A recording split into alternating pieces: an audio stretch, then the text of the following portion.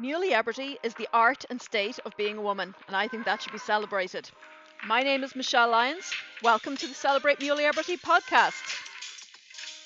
Just a reminder, this podcast is for information only and not a substitute for consulting a healthcare professional. Hope you enjoy the show.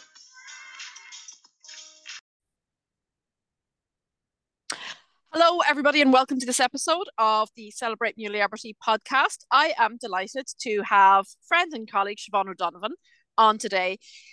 For a lot of my working life, I talk a lot about breast health from a breast cancer perspective. And I think it's really important that we focus on breast health as well. And who better to talk about supporting good breast health than Siobhan herself, who has really made this her life's mission. So Siobhan, welcome to the podcast. Tell us a little bit about yourself, and how you ended up going down this path. Okay, so firstly, I was born in Cork, so you know now what that means, that this could go on for a while, so you'll have to stop me. Don't forget to go enough, Siobhan. Will do. So yeah, I born and raised in Cork, very active during my kind of youth, I suppose. Sport was very important for me. This was in the, I suppose, early 80s when I was going to be looking at what I was going to be doing for the rest of my life, kind of a thing. And I knew I wanted to be involved in the world of activity. And to be honest, at the time, the only option really available that I knew of was to be a PE teacher. And I was very happy about that. I actively wanted to be a PE teacher. But I now look back and I realize I didn't look at any other options. I didn't know there was an option to be a physio. I'd never come across physiotherapy, would you believe? Which I suppose might have been a good thing for me and my family at the time. But I did my training as a PE teacher, and in our third and fourth years, which were our two final years, we were introduced to a little bit more detail on exercise physiology, and there was a module on sports injuries. And I was absolutely fascinated by that. I was really keen to learn more about that. So having served my time teaching PE, not a lot of time, I just did a year and then kind of thought, you know what, I really want to do a little bit more on this injury side. So I went off to the States and I did a master's, and I did it over there because I came across a qualification there which is very specific to sport and exercise. And it's called athletic training. And that was what I did my master's in, and that was what I did my professional qualification in originally. And that was what was really kind of, I think, for me, very much a foundation of where I am now, is that the profession of athletic training started in high schools. So the idea was that there was somebody there, because the level of high school sport in the States, as you know, is very high. Yeah. So the greater the exposure to injury, the greater the injury risk. And so what they developed was a profession where they had people in the schools to be able to look after the student athletes straight away. But also there was a big responsibility on that person to decrease their own workload by preventing the injuries happening in the first place. So for me, that was my first introduction to, you know, it's all well and good having injuries, but like, can we not stop them from happening in the first place? So that's very much where my focus has always been. I've always been preventive, and it's one of the pillars of athletic training, and it's something that I've brought with me to physio. And I think that kind of set me off on a road of, anytime I ever worked with a patient, my first question was never, what brings you here today? My first question was, tell me about you. All the things that we now do biopsychosocially, you know, which has now happily happened. But I suppose back in the early 90s, that was a little bit of a different emphasis. So a lot of my initial consultations with people were just talking and asking questions and listening. Right. And I kind of, I suppose, to then bring that forward, worked in the musculoskeletal field, focused all of my work was in the musculoskeletal field, worked a lot in sports with sports teams, and began to realize, I think, more and more that a lot of the problems that people were presenting with, not necessarily related to sport, but more general problems that people were presenting with, or that I might see in addition to their sports injury, were very often self-inflicted through blissful ignorance. So the likes of, you know, having levator scapula be at the end of its tether constantly and be at this long tense position because of where we're holding our head relative to our trunk. And the fact that that was being seen as, oh, I'm really tight here. Can you loosen me off? I mean, Mm. when you come across somebody in a pub and they kind of go, oh, what do you do? Well, I don't go randomly up to strangers like that, the way that sounds. But, if you're having a conversation and Yeah. they say, what do you do? And I say, I'm a physio. And they go, oh, will you loosen me here? Uh-huh. I don't initially say I'm a booby physio. But I get to that eventually. But if they loosen me here, my stock answer to that now is wind your neck in. Yeah. And they look at me and they go, I beg your pardon, there's no need to be rude. And I'm like, no, just simply wind your neck in. And I am constantly telling people to feel their left scap origin, feel it when your Mm. head is forward, feel it when your head is back. It's so simple, it's almost insulting. And I think this is, if you were to do an epitaph for me, it would be, let's not overlook the simple. I think we have moved very much into looking for complex solutions to things that very often have a very simple origin. And if we Yeah. get back to that simple source and we can unravel that source, then a lot of the suffering, I think, and the pain that people go through can be nipped in the bud or reversed or at Mm. least minimized. Now, Yeah. obviously, I appreciate that there are chronic pain situations, but I'm, and even with that, anything we can do, I think, Yeah. to improve alignment. Well, I think, even as you're saying though, with chronic or persistent pain, I think that still holds true because optimizing the environment, whether that's sleep or nutrition or just kind of reestablishing somebody's relationship of trust with their own body and making them Yeah, feel safe in their own body again and just showing them how simple changes can often be tremendously important. I yeah. think that's kind of at the core of what we do. So you went from PE teacher to doing your athletic training in the States, and then you came back and did you do physio here, or how did you bring it all together? So when I came back, I was in the UK first. I ran Yeah. my own clinic with my husband. We had a sports medicine and sports science combination clinic, and then brought in some general Wow. physiotherapists. So that was kind of again in like the early 90s. So kind of Brilliant. I suppose been pioneering a good few things really. Yeah. And that was great. And you know what I loved about that was how immediately you could apply what we were doing with elite athletes to the weekend warrior, to your normal person, because for Yeah. the normal person it was just as important to find the source and to find what was going on there. And so I was accepted by the HCPC in the UK. Great. And which is why I just specialize in the musculoskeletal side. So I don't go Yeah. into any other form of physio. Yeah. And then was accepted by the CSP. So Great. basically became a state registered and chartered physiotherapist with the specialism of MSK. And that was great because that, I suppose from that perspective, I was beginning to realize that much as I loved working with athletes and loved Mm. working with people who were committed to, doing things in terms of rehab and training that they knew was going to help them to reach their goal. Yeah. I also felt that a lot of what I was saying to them was applicable to people who were not in that elite sports environment or even a recreational sporting environment. Yeah. So it was great to kind of be able to come into the more general physiotherapy sphere from that perspective. And then when we moved back to Ireland, I kind of realized that this, and I wanted to be in Cork rather than in Dublin, where we could have stayed in that more kind of bigger sporting environment because of there being a bigger population. Mm. But I wanted to be down in Cork really. So I started to do more and more work just as it was kind of coming in with people on Yeah. posture. And just had an epiphany one day where, I would have been one of these physios who would have been talking to people about trying to gain a little bit more in terms of that stacking position. Yeah. Oh, we've lost you there, Siobhan. Okay, we're back. So you were talking about stacking, Siobhan. Yeah, so I would find myself talking to people about that concept of having the pelvis under the rib cage and the rib cage under the head, and just to get that alignment so that we have better respiratory function, so that we have better pelvic floor function, so that we've got outside of the musculoskeletal side of it, looking at more kind of general systemic things as well.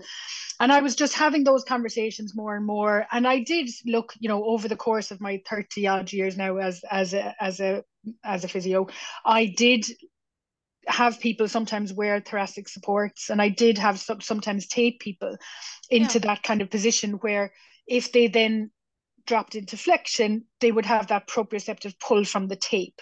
And that became something very important to me as a means to teaching people. So when I was fitted first in a bra fit that made me go, oh my God, I'm an inch taller. Wow. I am ready to take on the world. I mean, I noticed the physical effect, Michelle, but at the time I was playing rugby for Ireland, so I was in pretty good physical shape, and I would have been quite strong in my back. So the physical side of it was more the fact that I felt I was being lifted, but it was the psychological effect that had on me. I was in London at the time, and I was going to the proms with my mother-in-law, and I brought her for this appointment with me as well, and she was amazed as well. And the pair of us walked out of there, and we'd gone up on stage in the Royal Albert Hall if they asked us to. Like no bother at all. I just felt very what I know we're now describing as empowered, and I just felt like I had a self-confidence that I wouldn't have been lacking, but a self-confidence that became something that was just there because of the stature I think that I had, because of that openness. Lovely.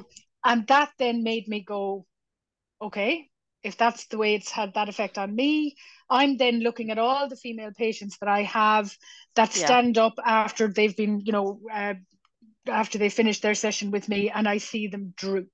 And I kind of started to put two and two together, and actually did make four as opposed to making 22, where previously I might have been. And then the whole proprioceptive side of it with the racer back in the bra, that became something that I felt was very vital. So getting the optimal bra fit is massively important from the point of view of breast position. Mm-hmm. But if you're in your optimal bra fit and you for whatever reason, and we're all saying now it's fine to go into a different posture, but staying in a posture that's putting things at the end of their tether is for me still a no-no. And I know I might be controversial in saying that, but now we do have evidence showing that as well. So I'm happy to be controversial and put my head above the parapet. And for me, I'm trying to encourage people to have the strength to come out of that position. They need that strength in their upper mid back muscles and in erector spinae. So the more time we spend in this stacked position, the stronger we get in that posterior chain. Love it. So it's so simple. It's almost intuitive. But I wouldn't take it as an insult at all, Siobhan, because I think it's really, really important. And it's something that I don't think we talk about enough. We talk about women's health sometimes as being kind of, I don't know, like in a derogative way as bikini medicine. We're talking about kind of breast health and pelvic health, but I don't think we talk about breast health enough. And I think it just has, we know that posture has a huge effect on mental health. And I mean, you're the living proof of that as well. And again, like, you would not be somebody that I would think of as being particularly shy or retiring. You're from Cork, so, enough said. But like, you had a professional level of skill, you had a sporting level of skill, you were out there in the world. But even so, you even noticed the psychological boost feeling well supported gave you. And I wonder, like, if we take those kind of pivotal life stages in women's health, if we look at, from a menstrual perspective, say in the reproductive years, we know that teenage girls drop out of sport in those early teenage years. And I'd love to get your perspective on that, because you have it from both a PE teacher, but also the athletic training side of things. And then, the maternal years, the postnatal changes to the breast, particularly if you're breastfeeding. And then, of course, menopause, if you haven't got good support for, again, the changing breast at menopause, what does that do in terms of bone health? Because we know the thoracic spine is a key area for osteoporotic changes. So, do you think if we were having this conversation more often and more openly, we would get girls to stay in sport longer, and that could potentially stave off a lot of those menopausal health challenges that we're seeing down the line? 100%. I mean, that whole, what was it, Tutu said about pulling people out of the river before they go upstream, or That's whatever right. that Yeah. phrase was. If we can get girls well supported from the get-go, Yeah. then the number of them, now there are various reasons why girls give up activity, and it's not just sport, it's also the likes of dance and gymnastics and Sure. anything that is just moving their body.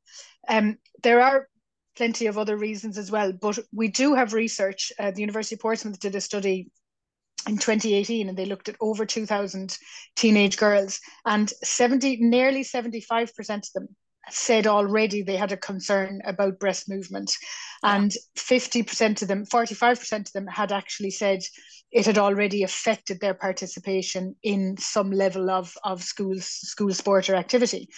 Yeah. So it is an absolutely a thing. Breast movement, whether it's embarrassment because of it or whether it is pain because of it. And both of Mm. those are very different, but they can both happen simultaneously. And both of them are a barrier to girls participating in activity. Now, if we can, from the very beginning, get them so that they don't have the embarrassment and they don't have the pain because they are optimally supported. But Mm. more importantly, and this links into the rest of your question, have them understand and know how to do it themselves. Yes. I don't see why, and I have I mean no disrespect to anybody working in any retail environments when I say this, but I don't see why we have to rely on somebody to tell us whether a bra fits or not. It's not rocket science. We should learn that. We then know, literally, you fit yourself every day. You Yeah. put your bra on, and one day you might think, oh, I'm not so sure that that wire is sitting in the right place there. I need to loosen something, or I'm not so sure that that strap is kind of sitting where I want it to be, or I have a bit of a gap here. I need to Mm. tighten. And over the course of the menstrual cycle, breast tissue enlarges and decreases, but most women don't know that. So when women put a bra on, they put it on. They very rarely adjust the straps. The only time they ever adjust the straps is if one of them falls off. Mm-hmm. They don't have the straps different because of everybody having asymmetrical breasts, or almost everybody. So almost everybody should have their straps asymmetrically lined up. Yep. And very often people will just put a bra on. They might have been measured for it, or they may not have been. They may have just ended up picking whatever was available in the shop and sticking it on, because women don't understand the role of a bra. They don't Mm. understand its function. If you ask people, what does a bra do? They will say, the vast majority of people say it's to cover your nipples. That's what they think it's for. Some Wow. people will say that it's to support your breasts. But then when you ask them, what does that mean? They don't actually know that supporting your breasts means having them in the front of your body where they Mm-hmm. started their life, as Yeah. opposed to having them underneath your The side armpits, boobs. where they Yeah. will migrate to. Exactly. Yeah. So again, for me, there's a huge educational piece, and this is where I would, and I have done. I've just been in a school in Bantry, and I spoke to 13, 14-year-olds, and I think if we can get them just understanding that this is something that it's simple, it's a very simple solution, it's a very simple piece of knowledge, but it's a piece of knowledge that can serve you through the Yeah. rest of your life in very significant ways, because I suppose when women are pregnant, they notice that their breasts change. Yeah. And very often they will look for a different bra. But what they're looking for is different. It's not necessarily right. And similarly, with breastfeeding, obviously breast tissue size, the breast tissue composition changes. So the size and the weight and volume changes.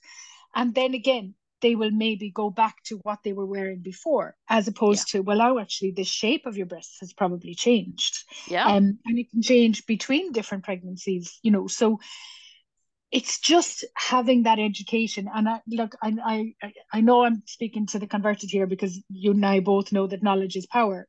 And Yeah. for me, if people just have that little bit of information, and then they literally fit themselves every day, and they will go through their criteria in their head, which they don't have to go through like as a tick box. It'll just be very obvious someday when it isn't right. And to go to finish your point, the menopausal transition, breast tissue composition changes. So for some women, their breasts get smaller, but for a lot of women, because of the hormonal changes, their breasts get bigger. Mm-hmm. And then for some women, when they start on HRT, their breasts get bigger. So you've got some of these changes that are unpredictable. Yeah, Unpredictability doesn't matter if you know how to deal with it. exactly. Exactly.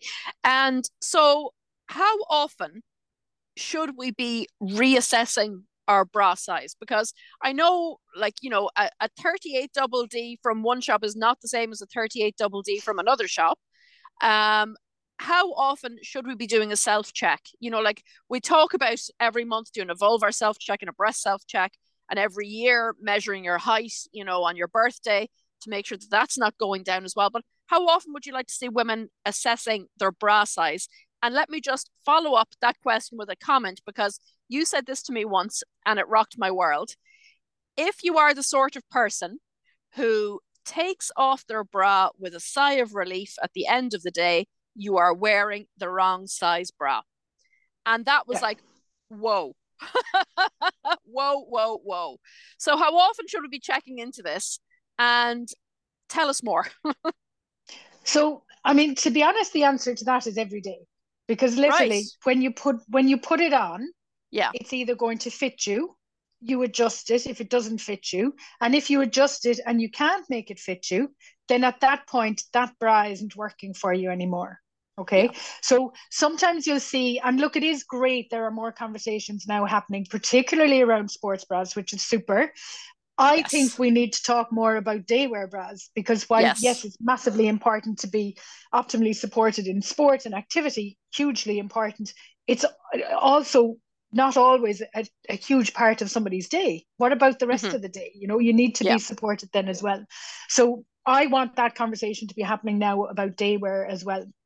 But if you know how to adjust it so that you're optimizing the fit, Yeah. and if you do that and you can't optimize the fit and something isn't right, if the wire is sitting on breast tissue under your arm, or if the wire is sitting on breast tissue at the front here, Mm-hmm. or if you're double boobing out over the top or side boobing Yeah. over the edge, or if you're simply at east and west at dipped headlights and you're not Okay. supported in front anymore, then Let me all of let those me just things. let's clarify dipped headlights for a minute, Siobhan, because folks might just have missed that one. And I think it's a really important one.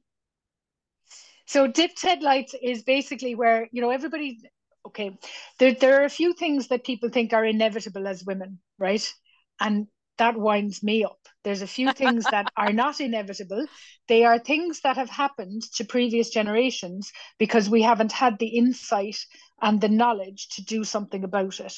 So that's not necessarily the way it needs to continue. So, you were saying about measuring height, and I know absolutely that there are hormonal changes around menopause that can affect kyphotic curves. But Mm-hmm.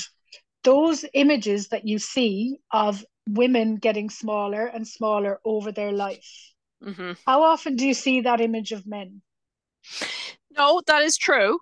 That is true. I do think like we do have to acknowledge the hormonal reality of estrogen on bone health, but I agree that Yes, there is a point where that is reversible, and that's where we become postural versus structural, isn't it? absolutely. And Yeah. if we don't even have to reverse it, so Yeah. if we get in there first and Yes. end up with support, then we don't have that gravitational pull. I mean, Creep. basically, our breasts are gravity hoarders. They Yeah. will be taken by gravity unless we do something to prevent that. And that's where, like, the bra fit is really important because that's the external side, but the Yeah. postural side of it is the internal. And if we do the internal, it feeds the external, and if we get the external right, it promotes the internal. And so what you've Absolutely. got is a very positive catch 22 there. So high um beams. High beams. Oh yeah. So the dipped headlights are basically exactly. So the dipped headlights are if we give to gravity, if we let gravity take us, our breast tissue is going to head down towards the floor. And Mm-hmm. our skin is the only structure supporting our breasts. So the reason why it's considered acceptable that your breasts are going to go south as you get older is because the skin stretches, and the skin will stretch unless we do something to take that length tension out of the skin as much as we can.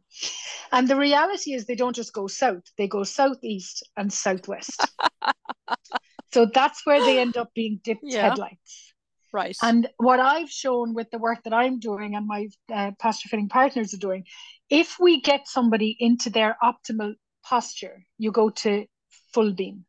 Yeah. If you then add the optimal bra to the optimal posture, you go to high beam. So Love you're it. taking even more load off the skin Yeah. because you're uplifting that breast tissue. So there's a law called Hooke's law, which is if you hang a weight on a structure, then you will stretch out that structure. And that's what happens to skin. And it will stretch because of the breast weight. And then obviously over menopausal transition, Yeah. because of the effect of the lack of estrogen or the change in estrogen, Yeah. then that will be even more pronounced, which is one of the reasons why the highest cohort of women getting breast reductions are actually postmenopausal. Yeah, absolutely. I think there's a breast surgeon from, I think she's in Dublin and Drogheda. I see her posting fairly regularly about that as well. And just the game changer it can be, because they're not literally dragged down. But, I think what I'm hearing you say is that prevention is always better than the cure. And to get women into the habit of being well supported, God, it's a lot like life. It's a metaphor for life, isn't it? To be well supported at Yes. every life stage, and to Yeah. teach people how to do that. So let me ask you then, Siobhan, because I know this is something that you talked about again that was a shocker for me. Where does most of this breast support, where should most of the breast support come from in a bra? The chest band or the straps? 80% of the support comes from the band, Yeah, and that's the this chest band. this blew my mind, because I think, and I don't think I'm alone in this, because I think everybody thinks that, particularly if you have a larger chest, that it's the straps that are holding you together, and that they come to terms living with these grooves. Particularly if they are a bigger busted person, grooves in their upper traps almost.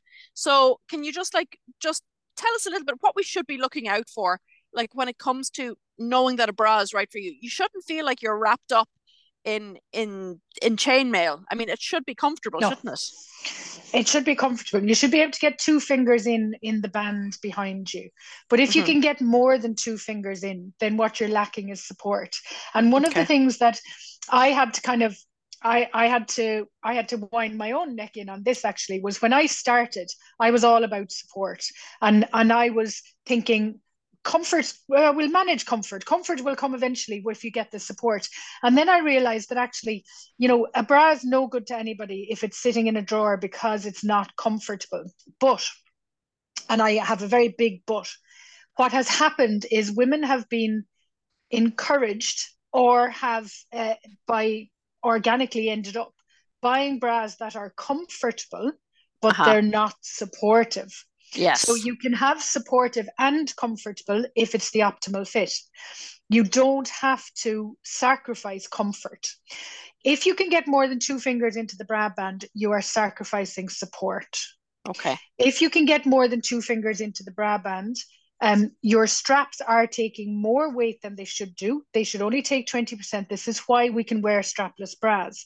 Mm. So if you think about it, if you're lacking the 80% around the band, there is nothing else that the breast tissue is connected to other than the straps. Yeah. So gravity is pulling down, so the straps are not going to be able to take that load because, similarly as the skin, those straps are not strong enough for that. So then they dig into the body, which then gives discomfort Oh and yeah. pain and and causes people to do this. And then as they're doing this, they end up with issues with their neck, issues with upper traps, issues with levator scapula. So again, all of these things can domino effect Yeah. For sure. to Just something for that people who doesn't are have to listening, happen. for folks who are listening rather than watching, Siobhan was just talking about her shoulders being up around Yeah. her ears, trying to take that pressure off.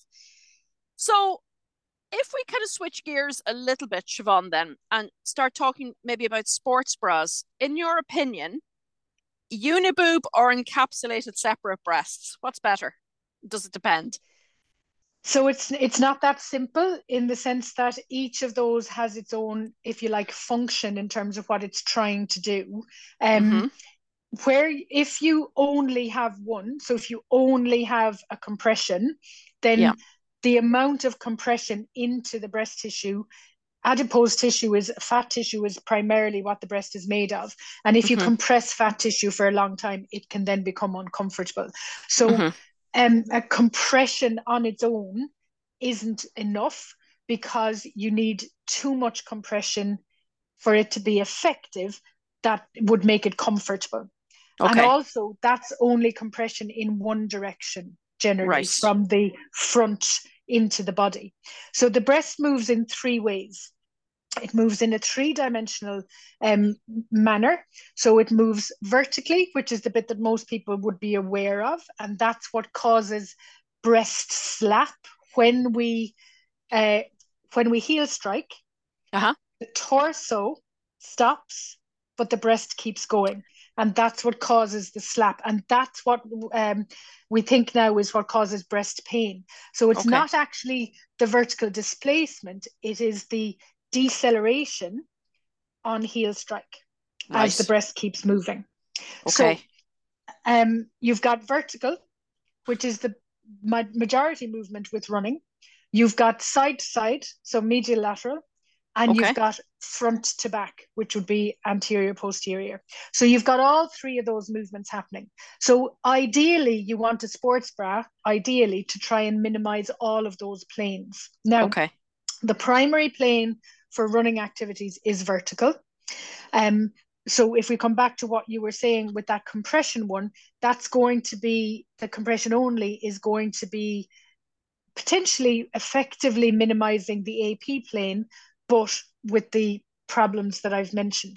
Mm. Encapsulation, you get better control of the vertical displacement and you get better control of the mediolateral displacement. Okay. So really, your ideal is a combination. Okay. And the combinations are now being called a hybrid. So Mm-hmm. where you've got some compression in the form of padding or in the form of, maybe just thicker material, which will also have a dampening effect, a shock absorbing effect. Okay. And again, we know how important that is for the pelvic floor. But also then with the encapsulation, you get that little bit more control of the other planes of movement. Okay. So a hybrid is your ideal. What I Yes. am going to caveat that also, Michelle, though, and say is there was a study done in 2022, I think I'm going to say, and it looked at 96 different sports bras. So now we're a year and a half past that, nearly 2 years past that. So I'm sure we're well over the 100 mark in terms of sports bras. It's a bit of a minefield, for Yeah. us to be advising people to get a good quality and optimally fitting sports bra is not the same as just saying go and get a sports bra. Yeah. And I think that's part of the conversation that is happening now is there's a lot of talk about sports bras are essential. A good one and a good fitting one is Yeah. what's essential. And a lot of the ones that are on the market, unfortunately, are not great. They Mm. are in the same way as there's a lot of menopause products out there now because it's a target market that has been Sure. seen from a consumer perspective. Sports bras are a bit ten a penny and they can call them a sports bra if it looks like a sports bra, walks like a duck, quacks like a duck, but is it an effective sports bra? A lot of them are not. And that study that was done, they showed that only 67% of the ones that were marketed as high support actually were. So Mm. that means there's a lot of them out there that were marketed as high support and were not high support at all. Okay. There's so much more that we could go into, Siobhan, about this, but essentially, your bra should, breast support or the lack of it should not be a distraction in your everyday life or your sporting life. So like a good bra is really, it's an essential piece of kit, whether you are an elite athlete or you're a normal person. And I really think it's just such an essential topic. I mean, we know you were at the conference, the UPMC conference a couple of weeks ago, where we heard Kelly McNulty talking about how only 6% of the research done in sports science is done exclusively on females. It's changing. You know, we're very lucky. We Mm-hmm. have the She research group now in Athlone, really, I think, advancing the conversation. But I really do want to make sure that we pay tribute to the work that you are doing, because I really think this was not a conversational topic until you came along and kind of dragged us all into it, into this And awareness. stuck it in front of everybody's faces. Literally. But so first of all, thank you, because you've been very generous with your wisdom here. You do train physios in this and other healthcare professionals into understanding I suppose, the intrinsic and the extrinsic support mechanisms for better breast health. Anything I think that we can do to keep women and girls in physical activity longer. I mean, we know it's the closest thing we have to a magic bullet for everything, but especially as we get older, we know those habits are often laid down in younger age. So again, bra health, it's foundational, literally, to everything that we talk about in terms of women's health. So where can people learn more about what you're doing, about your training opportunities, about your teaching? Tell us everything. Thank you. So I kind of realized after I had set up the posture fitting physiotherapy service, which was what I was doing for my own patients, saw how much literally it was enlightening them, enlightening my patients from a physical perspective, psychologically, but also just the fact that they were empowered with knowledge. And you know, in very much my kind of goal with posture fitting is to teach people, it's to educate people, which again is what comes back, I suppose, to my originally being a teacher. It's not about selling them a bra. We have bras that we use and they are tools in our assessment and in our teaching. And if they choose to buy a bra because they love it, then so be it, that's fine. But the more important thing for me is that they can go now into any shop anywhere in the world. They can be mindful of their postural positioning, because that affects the fit. And they can then go and try on a bra and go, yes, this fits me. No, that does not fit me, or whatever. They've got that knowledge. That for me is absolutely fundamental. Because the intrinsic and the extrinsic are so intrinsically linked, if you Yeah. can excuse me saying it that way.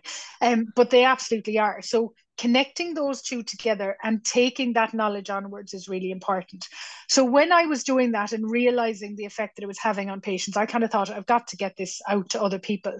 So I wrote a training program which was initially for physios and anybody working with women, really. So I was looking at all healthcare professionals, all exercise professionals, yoga teachers, Pilates instructors, anybody who could say to a woman or pull back on her bra strap and go, I can fit a small child in there, therefore that is not supporting you. You need to go and improve on this situation. And I kind of realized as I was doing that, so I wrote a training course called Gals Against Gravity. And that the idea with that was that if a physio chose to, or if I invited a physio afterwards and they chose to accept my invitation, they could go on and become a posture fitting partner, and then they could offer the service to their patients. But the other thing that I've realized, Michelle, is the Gals Against Gravity workshop, it's a very narrative course. It is talking about the bio implications, it's talking about the psychological implications, it's talking about the social implications, it's talking about bras, and it's talking about support. So it's not a typical physio anatomically focused course. So I've realized as I've been teaching it that it is something that more people can come on, and so it's a workshop that I'm now opening to anybody who has an interest in improving either their own breast health or somebody else's breast health, their daughters, their mothers, their students, if it's a PE teacher. So that workshop is currently an 8-hour workshop. It went up from 7 to 8 because I included a bit more of the postural work as we started to get more research on that, which has been fab. And I am looking at doing some shorter courses as well, because I realize that 8 hours is something that we would do professionally, but not necessarily something that everybody wants. 8 hours of me is hard work. Not at all. Not at all. So where can people find the links to these classes, Siobhan? What's the name of your website? So my website is posturefittingphysio.com. I have started recently using the moniker the Booby Physio, and I am going to try and start to link that in and get that website and connect those two together because that's probably a bit easier to remember. But currently posturefittingphysio.com. I'm doing a masterclass on Friday with the physio based in the UK who has done a few of these masterclasses. And has has had healthcare professionals come to it, but also the woman on the street just to learn about the topic. I'm doing that on Friday, and that's on well, it's on my social media, and it's also on Claire Callahan's social media, Physio Claire. So I do want to do shorter kind of Yeah. information courses for people as well, because I think if we can get more women being aware of the issue, then there will be more women who will look for the solution. And I now have posture fitting partners in the UK and in Ireland in various different places. I'm always looking for more, but I'm also doing virtual consults, which then allows somebody who doesn't have somebody local to them to still get the benefit of the service. Brilliant. So all that information is on posturefittingphysio.com. Yes, and my Instagram is posture.fitting, which is probably also another good source of, Great. kind of, content that's changing. Yeah. I can't emphasize enough how important this is. If you're working with women who are dealing with back pain, I would say with pelvic floor dysfunction as well, particularly if they're having leaking issues when they're running. Don't forget to look outside the pelvis for these issues, particularly for thoracic kinematics. Because if your breasts are not well supported when you're running, you're not going to have that nice thoracic rotation, and the effects of that are going to go both up and down the chain. You're not going to enjoy exercise, and you're not going to keep on doing it. So be sure to check out Siobhan's work and follow her on social media for more pearls of wisdom. But all that's really left for me to say is a huge thank you, Siobhan, for coming on and talking about this, again, super important work. And to everybody who came in to listen, check out Siobhan's work, and I will see you all in the next episode of the Celebrate Mulierity podcast. So take care of yourselves, and until then, celebrate mulierity. Bye for now.